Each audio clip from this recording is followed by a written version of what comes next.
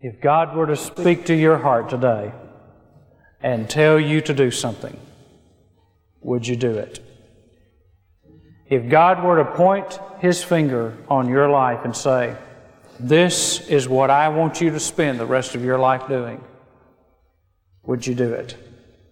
Would you give yourself to His request? Would you give yourself to His command to do what He tells you to do? I want us to pray, and then I want us to look at Acts chapter 20, a pivotal, key passage in understanding what ministry is all about and how we are to be committed to God speaking to us about our call to share the gospel. Would you pray with me, please? Father, speak to me this morning as you already have. And even in the time of preaching, Father, I pray that you would speak and confirm things to my heart. May the words of my mouth and the meditations of my heart be acceptable in your sight, my Lord and my Redeemer, in whose name I pray. Amen. I'm a little worried about something that's taking place in our culture. Being a sports fan, I don't think I'm a fanatic, but being a sports fan, I get a little concerned when I see these freshmen and sophomores and juniors in college who are calling press conferences, and they're with a high-powered agent and a lawyer or 2 or 3 lawyers. They say, I'm going to turn pro. I've enjoyed my time at this particular university, but I've got to look out for myself. I've got to do what's best for me. I've got to do what's best for my family. I've got to do what's best for my future. And so I'm going to forsake my last year of eligibility on the college level, and I'm going to turn pro. Well, why are you doing that? Well, there's a lot of money. My family has needs, and there are all kind of reasons that they give. The bottom line reason is selfishness. It's all in that statement, I've got to do what's best for me. Never remembering that if that major university had not given them the platform to display their talents, they would have been like thousands of other young athletes who play in the streets of America who are better than they are, but either didn't have the high school abilities educationally or have the platform to show their talents, and they never got the chance that these athletes got in the first place. They forget the one that brought them to the platform. They forget the one that opened the door for them to display the gifts, the natural raw talent that they have. And they've just got to do what's best for themselves. It's so much like America today. It's so much like the church too often. For we are far more consumed with our titles than with our testimony. We want our positions and we want power, but we don't want to be known as people of prayer. We want our privileges without the responsibility. We want what's good for us, not what's good for others. We want the benefits of the Christian life, but we don't want to be used of God to bring a blessing to anybody's life. I want to talk about what it takes to be a team player. And I think the initial passage that I see that in when we look at the life of Paul is what he records and Luke records for us in Acts chapter 20 and verse 24. And I want to highlight how Paul expended himself for other people. But I do not consider my life of any account as dear to myself, in order that I may finish my course and the ministry which I received from the Lord Jesus, to testify solemnly of the gospel of the grace of God. Every one of us, whether we are a Paul or an ordained minister or a layperson, whatever we are, whoever we are, all of us have been called to testify of the grace of God. You and I have that call on our lives. It is not one that we can opt out of. It's not an elective in the course of Christianity. We have a call on our lives. In verse 27 he says, "For I did not shrink from declaring to you the whole purpose of God." Now let me tell you one of the concerns I have with the church growth movement. There's a lot going on in the church growth movement that is good. Churches ought to grow. I think the book of Acts tells us that when the Holy Spirit comes in power and when people are under the lordship of Jesus Christ and Jesus Christ is preached, that men will be drawn to Him and churches will in fact grow. I don't think there's anything wrong with that. The problem that I have with many aspects of the church growth movement today is what people are cutting out to make the church acceptable to lost people. What we are taking out of our message so that it makes lost people feel more comfortable. I listened to a message this week by my friend Ron Dunn, and he said that there is a church in America, a Southern Baptist church, that is trying to design a secular worship service. That doesn't even make sense, does it? Why would you have a secular worship service? What's worship for if it's not for Jesus? They're trying to design a service where Jesus will not even be mentioned so that lost people will feel comfortable in coming to church. My friends, listen. Lost people ought to feel uncomfortable because if you don't know you're lost, you can never know how to be saved. We have to define the whole purpose of God, and we cannot back away from the cross or the blood or the resurrection or the virgin birth or its justification or sanctification or any of those things or holiness, you name it. We cannot back away. Paul says, I didn't shrink back from declaring to you the whole purpose of God. Listen, I want you to know without apology, I don't want to grow a church if we've got to compromise the gospel to do it. And we won't grow this church if it requires a compromising of the clear mandate of Scripture on what becoming a Christian is all about. There's a clear word from God, and we must not shrink back from it just to get numbers. That's not what we're into. We are talking about changing lives, not raising numbers. Now, he picks up in verse 31. Therefore, be on the alert, remembering that night and day for a period of 3 years, I did not cease to admonish each one with tears. I think one of the keys to having the kind of heart and being the kind of team that God wants us to be is we have to have compassion.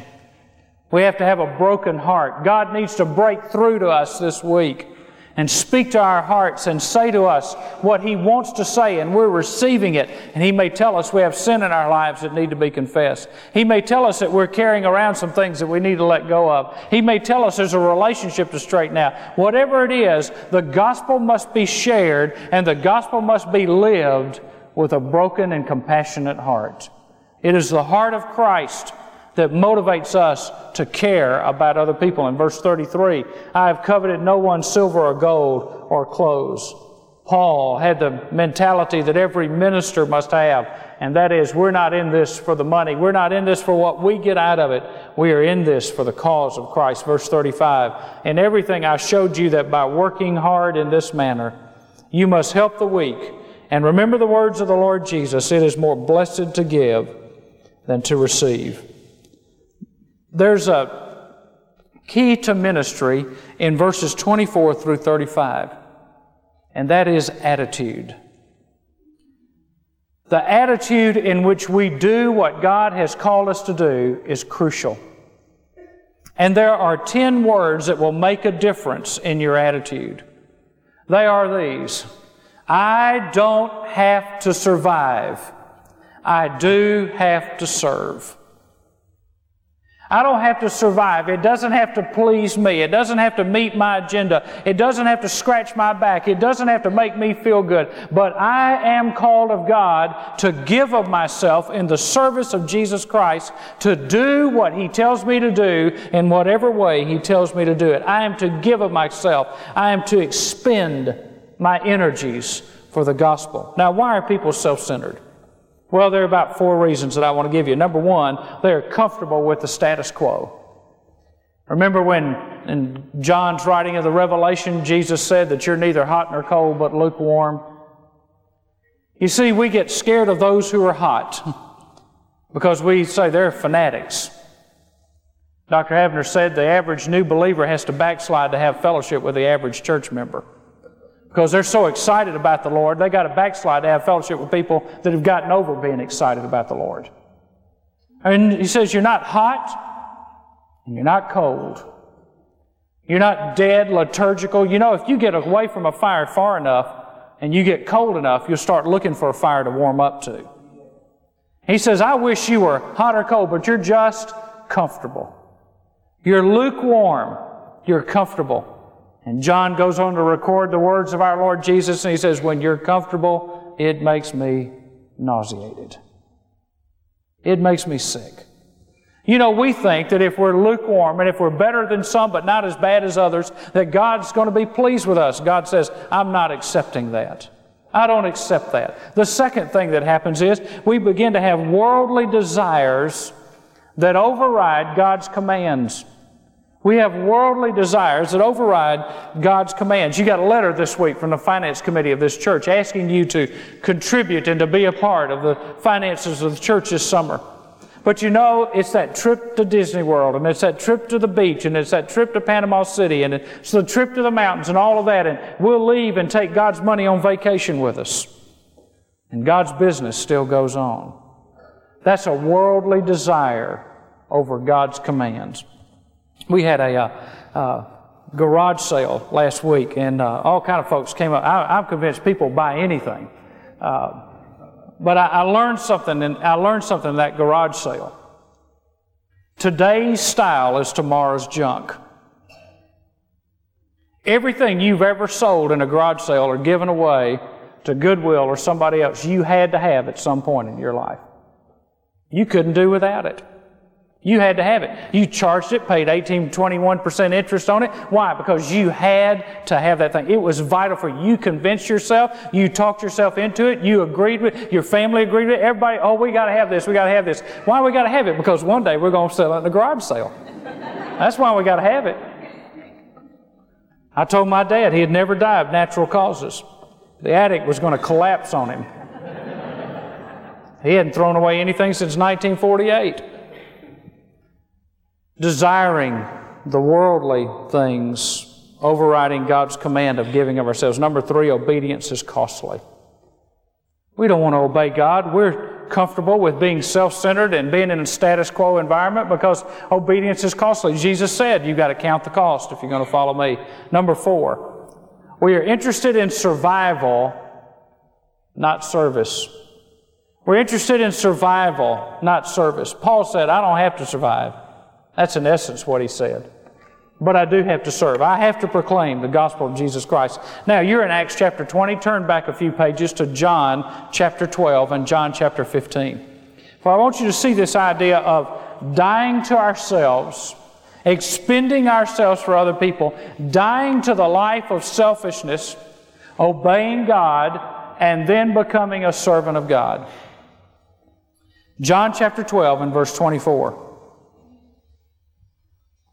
Truly, truly, I say to you, unless a grain of wheat falls into the earth and what? Dies. It remains by itself alone. But if it dies, it bears what? Much fruit. He who loves his life loses it, and he who hates his life in this world shall keep it to life eternal. John 15 and verse 4. These thoughts run together in John 12 and John 15. Jesus is speaking about our relationship to Him and our relationship to this world and how we are supposed to live. And in verse 4 He says, the branch cannot bear fruit by itself unless it abides in the vine, so neither can you unless you abide in me. I am the vine, you are the branches. He who abides in me and I in him, he bears much fruit, for apart from me, you can do nothing. Now, when you abide, he who abides in me and I abide in him, you bear much fruit. If you're bearing much fruit, all you're doing is servicing the vine. You're just servicing the vine. You're just grafted into him, and you are servicing him, and your life is producing an evidence of being attached to the vine. He says, apart from me, you can do nothing. He probably didn't mean that. I'm sure Jesus meant, apart from me, you can do something, but not much.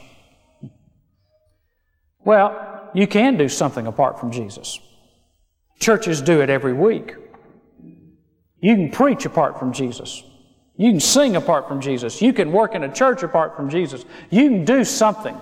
You can be busy about church work. But your something, my friend, is nothing in Jesus' eyes if it's not done by abiding in Him. It may look like something. It may be busy. It may fill up the communicator. It may fill up the calendar. There may be a lot of stuff going on. There are some churches so busy they can't even take a breath. I mean, there may be something going on every day of the week, but it doesn't mean it's got the blessing of God on it. Some churches look like Disney World. Some churches look like Jerusalem. It depends on whether you want to be a holy city or a hilarious little town that people like to go and play games. You see, there is a service to be rendered. Now, I want to give you some examples of folks that lived during the Bible times that were survivors. They were bent on surviving. Number one was Lot. Lot had to survive. He chose for himself the green fields. He left for his cousin Abraham. He left and he said, well, you take that over there, but I want the best. I want to be toward Sodom and Gomorrah. He ended up losing his wife and losing his testimony and being shamed because he lost his witness. Samson started out as a great judge, but because he wouldn't discipline his life, he ended up having his eyes gouged out and grinding at the wheel of the enemy. Ananias and Sapphira. Ananias and Sapphira still are around. We don't have many Lots and we don't have many Samsons today, but Ananias and Sapphira we will always have with us. Ananias and Sapphira were big givers who were really big takers. You know, they're the kind that Jesus warned us about, who come and give their offering and make sure everybody knows it, who sound the horn, let everybody know that they're coming. They're the ones who always try to appear that they are doing more for God than they are really doing for God. They're survivors. The only problem is when you are a big taker and you're trying to be a big giver, God ends up taking your life. That's the principle to remember from Ananias and Sapphira. Nobody gets away with taking anything from God that belongs to God. God always gets it back. The next one is King Saul. Saul became jealous of David. He became wrought within himself, and he became turned over to an evil spirit and ultimately committed suicide. Why? Because he tried to survive and tried to hold on to what he thought was his kingdom, not the kingdom God had given him. The 10 spies in Canaan. The 10 spies in Canaan were interesting. They said, we are just grasshoppers, and they are giants. The Canaanites are giants. We're just mere grasshoppers. They had a grasshopper complex. And you see, they said, we can't do it. Now, there's an interesting little parallel between the book of Numbers and the book of Joshua. In the book of Numbers, it says, we're grasshoppers, they're giants. In Joshua chapter 2, when the spies went after 40 years again into the land of promise, Rahab said, we have feared because we have heard of your Lord, and you appeared as giants to us. You see, the 10 spies saw the promised land from their perspective, not based on God's promises. And they ended up walking around in the desert and eating dust. Now, could I give you just a little thought to live your life by? You're either making dust or you're eating it. You can decide which one you want to do. You're either making dust or you're eating it. The last one is the rich ruler. You remember the rich ruler. He had the opportunity to come to Jesus, but he turned aside and he went away sadly. Why? Because he loved his riches. He would not give them away. He held on to his finances because he thought, that will make me secure. And in holding on to his financial security, he lost the possibility of eternal security. These people tried to survive and they lost. Dr. William Culbertson said, Father, may we end well. F.B. Meyer said, I don't want to end my life in a swamp. I don't want to waste my life. Dr. Havner said they'll always remember the stumble on the last turn of the last mile. You see, you don't want to be a survivor. You want to be a non-survivor. You want to be one who gives themselves for the gospel, because when you give your life, you get to keep it. But when you try to keep your life, you lose it. That's the strange paradox of Scripture and the walk with Christ, that what you try to keep, you lose, and what you lose, you keep. Let's talk about some biblical survivals. There were the 3 Hebrew children. You remember they survived the fire because there was a 4th one who appeared as a son of God in the fire with them. There was Joshua and Caleb. Now, remember, The 10 spies were were survivors, but they didn't survive. Joshua and Caleb were non-survivors. They survived. Every adult was wiped out in the wilderness over a period of 38 years. The only people that got to go into the promised land were the children of those who said, no, we won't do what God says, except for Joshua and Caleb, who at that time were probably 80 to 85 years of age. Isn't it funny? The two that said, we're willing to go over there and die for the land that God's given us, got to go over there and live in the land of promise. The 10 that said, we don't want to go over there and sacrifice anything. We don't want it to cost us. We could get killed over there. We'd rather stay in the wilderness, got buried in the wilderness, and you don't know who their names are today. Although they are named in Scripture, nobody remembers them because they were survivors. Joshua and Caleb are remembered because they are non-survivors. Daniel in the lion's den. God turned the lions into vegetarians. That's an interesting feat. John the Baptist. You remember John the Baptist pledged his head to heaven and Herod put it on a plate. John lost his head because he was a non-survivor, because it was more important for him to confront King Herod and say, you are a sinner, than it was for him to be popular in the halls of government. Abraham was a non-survivor. When he took Isaac to Mount Moriah, every promise God had ever given him was wrapped up in his seed, Isaac. And when he took him to offer him as a sacrifice, he was dying to the promise God had made to him, only to find out that God had another way prepared for him. Elijah at Mount Carmel was a non-survivor. He stood before the prophets of Baal and he called down fire from heaven. These are people who expended themselves for the gospel. They expended themselves for their God. They expended themselves to make a difference, and we remember them, and many of them are listed in the Hall of Fame in the book of Hebrews because they are men of whom the world was not worthy. Now, what about being a servant and a steward? 1 Corinthians chapter 4. I ask you to turn there, please. 1 Corinthians chapter 4. Because a team player not only expends himself for others for the team, a team player is a servant and a steward. 1 Corinthians chapter 4. 2 verses with 2 words that need to stand out in your mind and in my mind about what it means to be a believer in Jesus Christ. 1 Corinthians 4 and verse 1. Let a man regard us in this manner, as servants of Christ and stewards of the mysteries of God. In this case, moreover, it is required of stewards that one be found trustworthy. Now, there are 2 words, servants and stewards. The word servant that is used here is not doulos, not the common servant. It is huperetes. It is a different word. The huperetes was a servant who facilitated the desires of his principal. He was the one who carried out the orders of the one who was over him. He was not in charge. He acted on behalf of the one who was in charge. Paul says, I'm a servant of Jesus Christ. I'm a huperetes. Jesus Christ is in charge of my life. Jesus Christ is in charge of my ministry. I don't have a ministry except the ministry that Jesus gives me. Where He tells me to go, I go. What He tells me to do, I do. If He sends me on a ship, I go. If He takes me into a land where I'll be stoned, I'll go there. If He takes me where I might be thrown in prison, I'll go there, because I am a servant, a huperetes of Jesus Christ. It's a great word.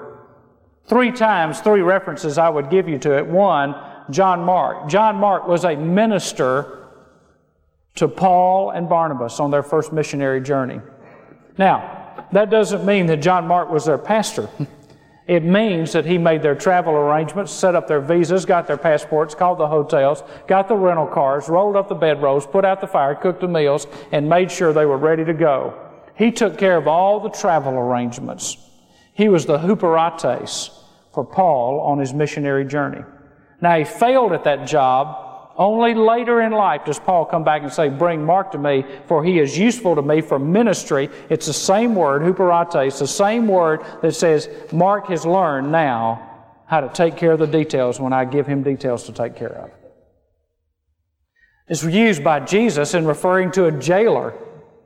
That's a surprising way to use this word, but a jailer is a huperates. He is one who facilitates the decisions of his principal or of the decision maker.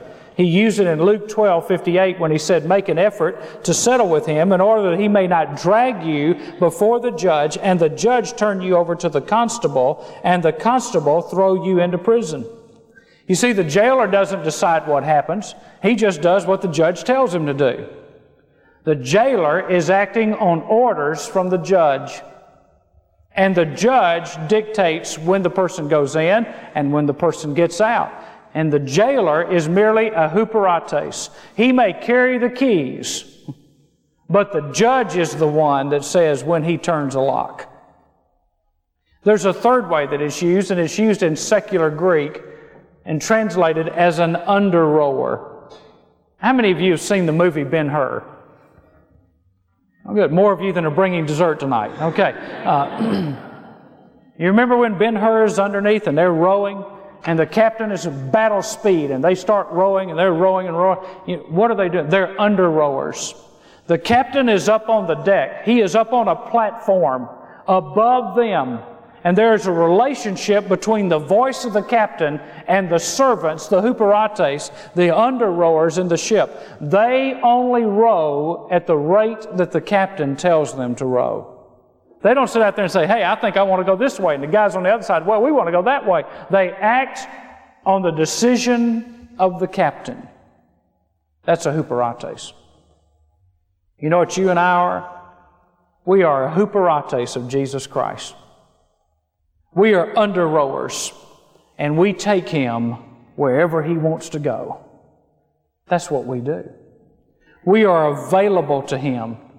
We carry out His decisions made in heaven, recorded in His Word, through the Great Commission and other key passages that give us our mandate and our mission as a church. And we get together and we get our oars and we go side by side and we pull together and row together to make sure that the gospel ship of the gospel of Jesus Christ gets going to where He wants it to go. Which means there is no place in the church for those who say, I just don't like my oar. I don't like my oar. I want a different size. I want a pink one. How come she always gets to sit in the front and row? I never get to sit in the front and row. Not fair, not fair, not fair. Whiny baby, not fair. You ever heard that in the church? Ever said it? Well, that's too convicting. What we are is we are the means of facilitating the desires of Jesus Christ. Ladies and gentlemen, you are not the means of facilitating the desires of this pastor. You are the means of facilitating the gospel of Jesus Christ. And the issue is the Great Commission, and the issue is Acts chapter 1 and verse 8. And the issue is that we are told to teach and train and baptize and reach and disciple people. The issue is that we are to love the sheep that Jesus has given us, that we are to feed them. The issue is that God has given us clear direction, and He stands in heaven and He says, you row where I tell you to row. And that is never open for debate. It is never open for discussion, for His orders are very clear, and He should never have to repeat them to us who are servants of God. We are also stewards, stewards of the mysteries of God. We are stewards. A steward is someone who manages a household. It's also a word sometimes translated as a table waiter. We take from the kitchen what the chef has prepared and we put it on the table the way it's been prepared. The table waiter never goes out and says, I don't like the way that looks. I think that ought to be like that. You just do what the chef tells you to do and you put it out on the table. We're stewards. We are servants. We are stewards of the mysteries of God. Now that word mystery is a bad translation. In fact, it is a transliteration of the Greek word mysterion. It's a bad translation because when we think of mysteries, we think of Agatha Christie and John Grisham. John Grisham is a member of First Baptist Church in Oxford, Mississippi. They have a Sunday school class there called the lawyers class. It's just a bunch of lawyers. And if you know anything about Oxford, Mississippi, you know that that is the headquarters of Ole Miss. And that's where all the lawyers in Mississippi go to school, and they all come back there and they stand around in the kitchen and they discuss issues based on the Bible. John Grisham's a member of that Sunday school class. He has 45 million books in print, made $25 million last year. I thought about calling his pastor to see if he was tithing, but I figured it's none of my business. But when we think of mysteries, we think about, oh, it's the chamber, the client, the firm, some Agatha Christie story. But that's not what a mystery is at all. A mystery was something that the people Paul was writing to were very familiar with. They were the secret rites of the cults and mystery religions that nobody really knew what they did.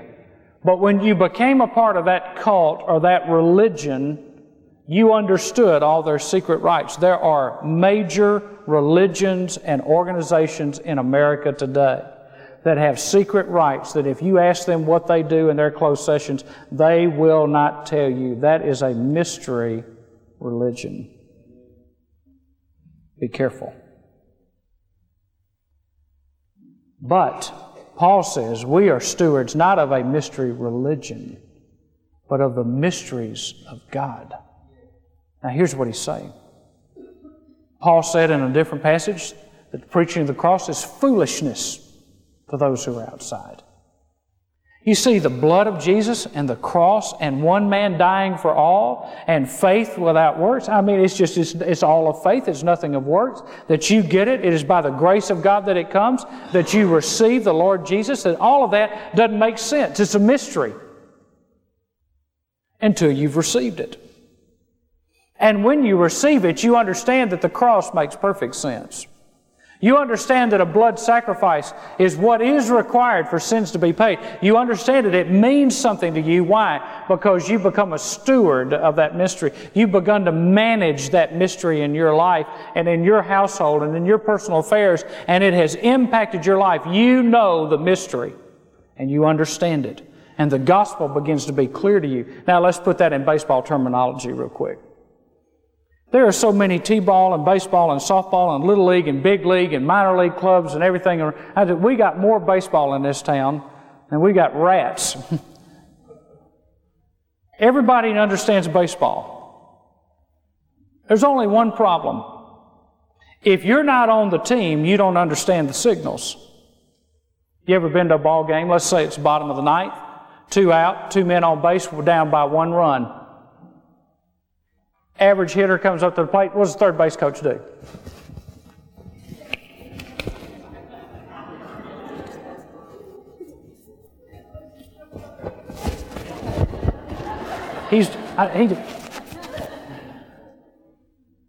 And everybody in the stands going, what did he say? Except the people on the team who know the signals. They know exactly what he said. You see, he didn't stand up and say, but,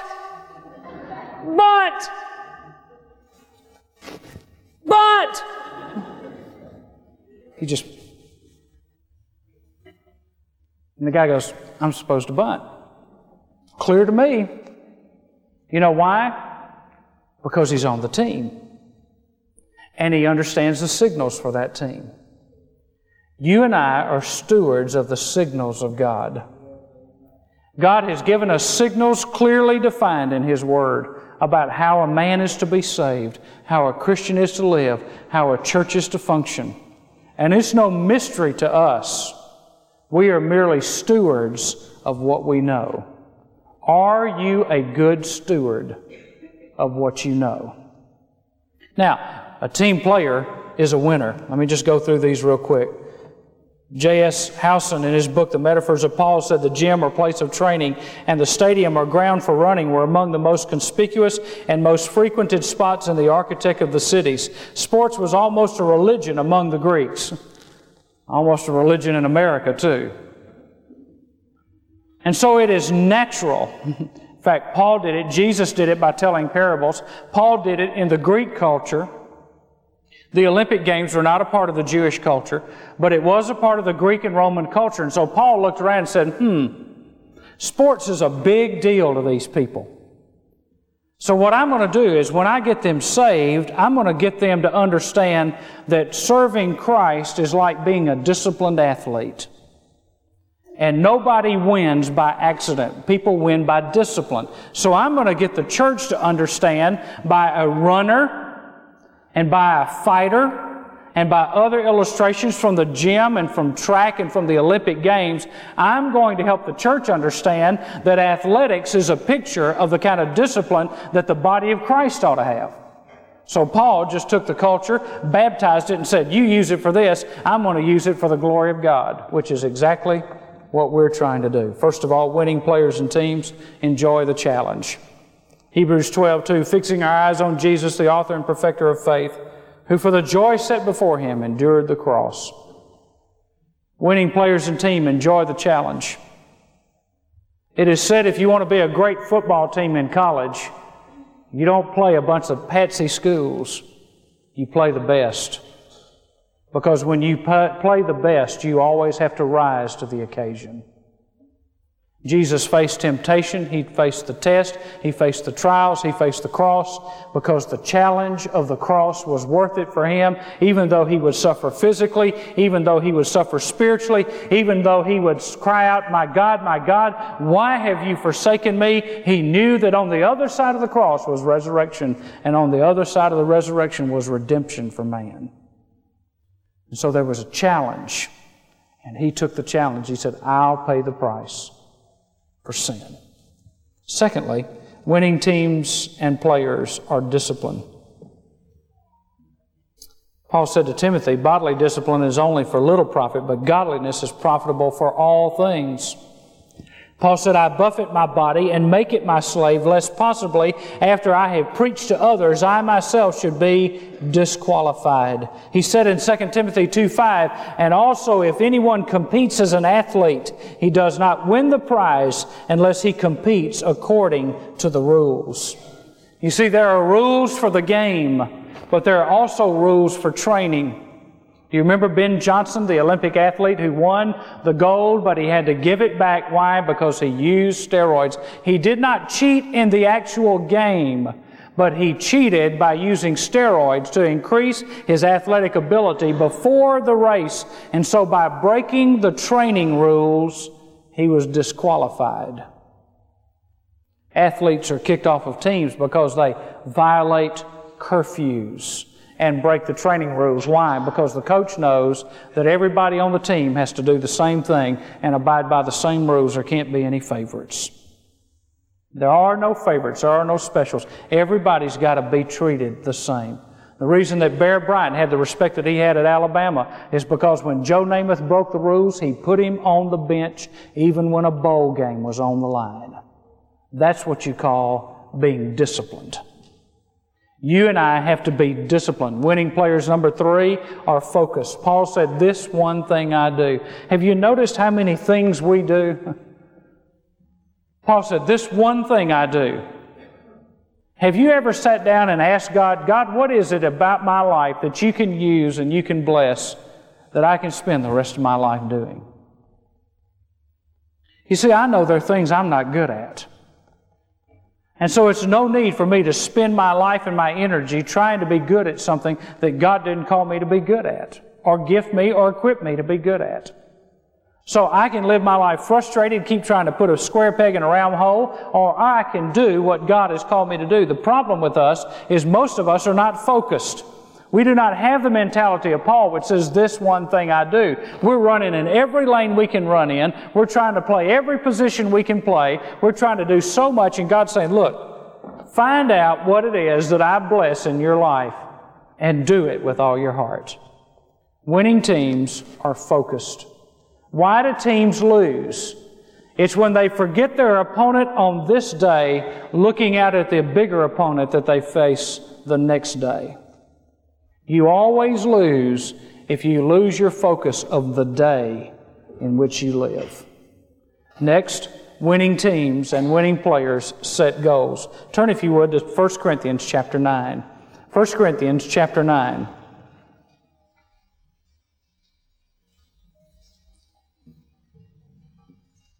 Winning players and teams set goals.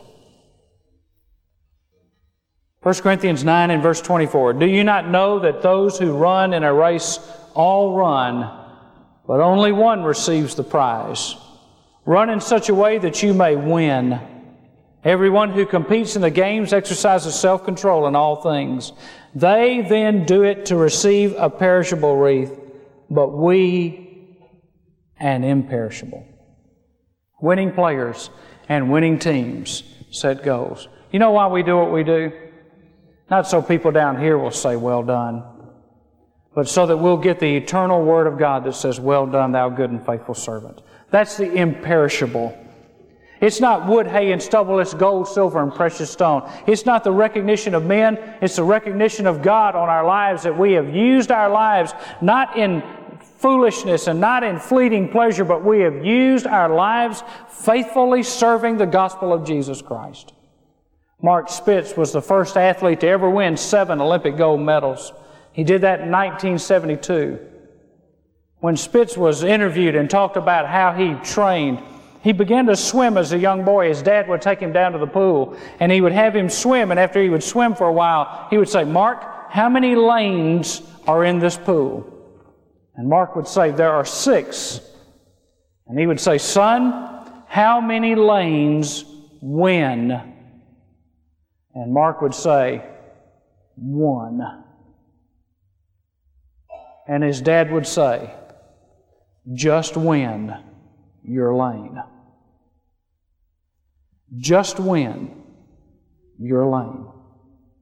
You see, you have to be focused and you have to set goals. What's your goal? You're just going to aimlessly drift through life? I shared with a group of men earlier this week, and I said, I want you to ask you to take your life and on a 3x5 card, write down the purpose of your life. What do you live for? Why are you here? Why does God give you another day? Because you see, if you can't write down your purpose for life on a 3x5 card, brother, they can't put it on your tombstone, and nobody will know why you lived or died. Set a goal for the high calling of Jesus Christ. And then finally, winning athletes know how to practice teamwork. Paul says in Philippians 1:27, we strive together for the faith of the gospel. There's a laboring together is the way that's translated in Philippians 4. It is a striving together. It is a working together. Winning athletes know how to practice teamwork. You see, even Paul understood that a team cannot win with one player. And most teams with one player who happens to be a hot dog never win. You see, the team has to be together. And winning teams and winning players practice teamwork. They pull together, they work together. Somebody has described a football game as 50,000 people badly in need of exercise cheering on 22 people who are badly in need of rest. You see, there's no, in our ball diamond, there are no spectators. Everybody has to find a place on the field. Everybody has to find something to do.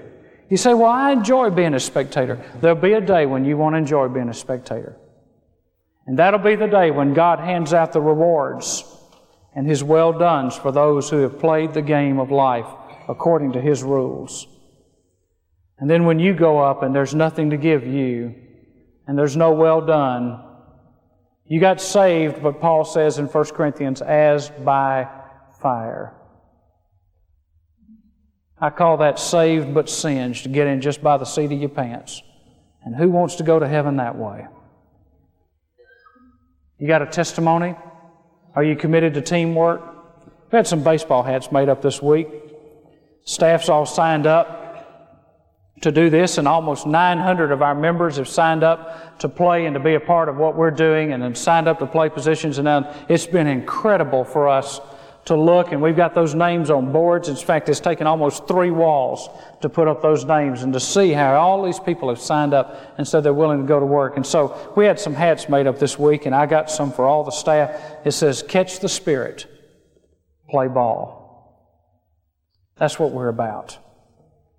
You see, what we want to happen is, we want you to catch the Spirit. Allow the Holy Spirit, first of all, to capture you. And then catch the Spirit. And then when you go out in this community, say, we've caught the Spirit at Sherwood, and somebody say, oh, now they got the gift. No, we just caught the Spirit. Just caught the Spirit. Catch the Spirit, play ball. Have you caught the Spirit? Are you ready to play ball? You see, Sherwood, but more importantly, the head coach, Jesus Christ, needs everybody on the field playing their position. And if you don't play, there's going to be a hole in our defense, and the enemy's going to get a shot in. And it will be because you weren't where you were supposed to be doing what God told you to do. So I want to ask you to catch the Spirit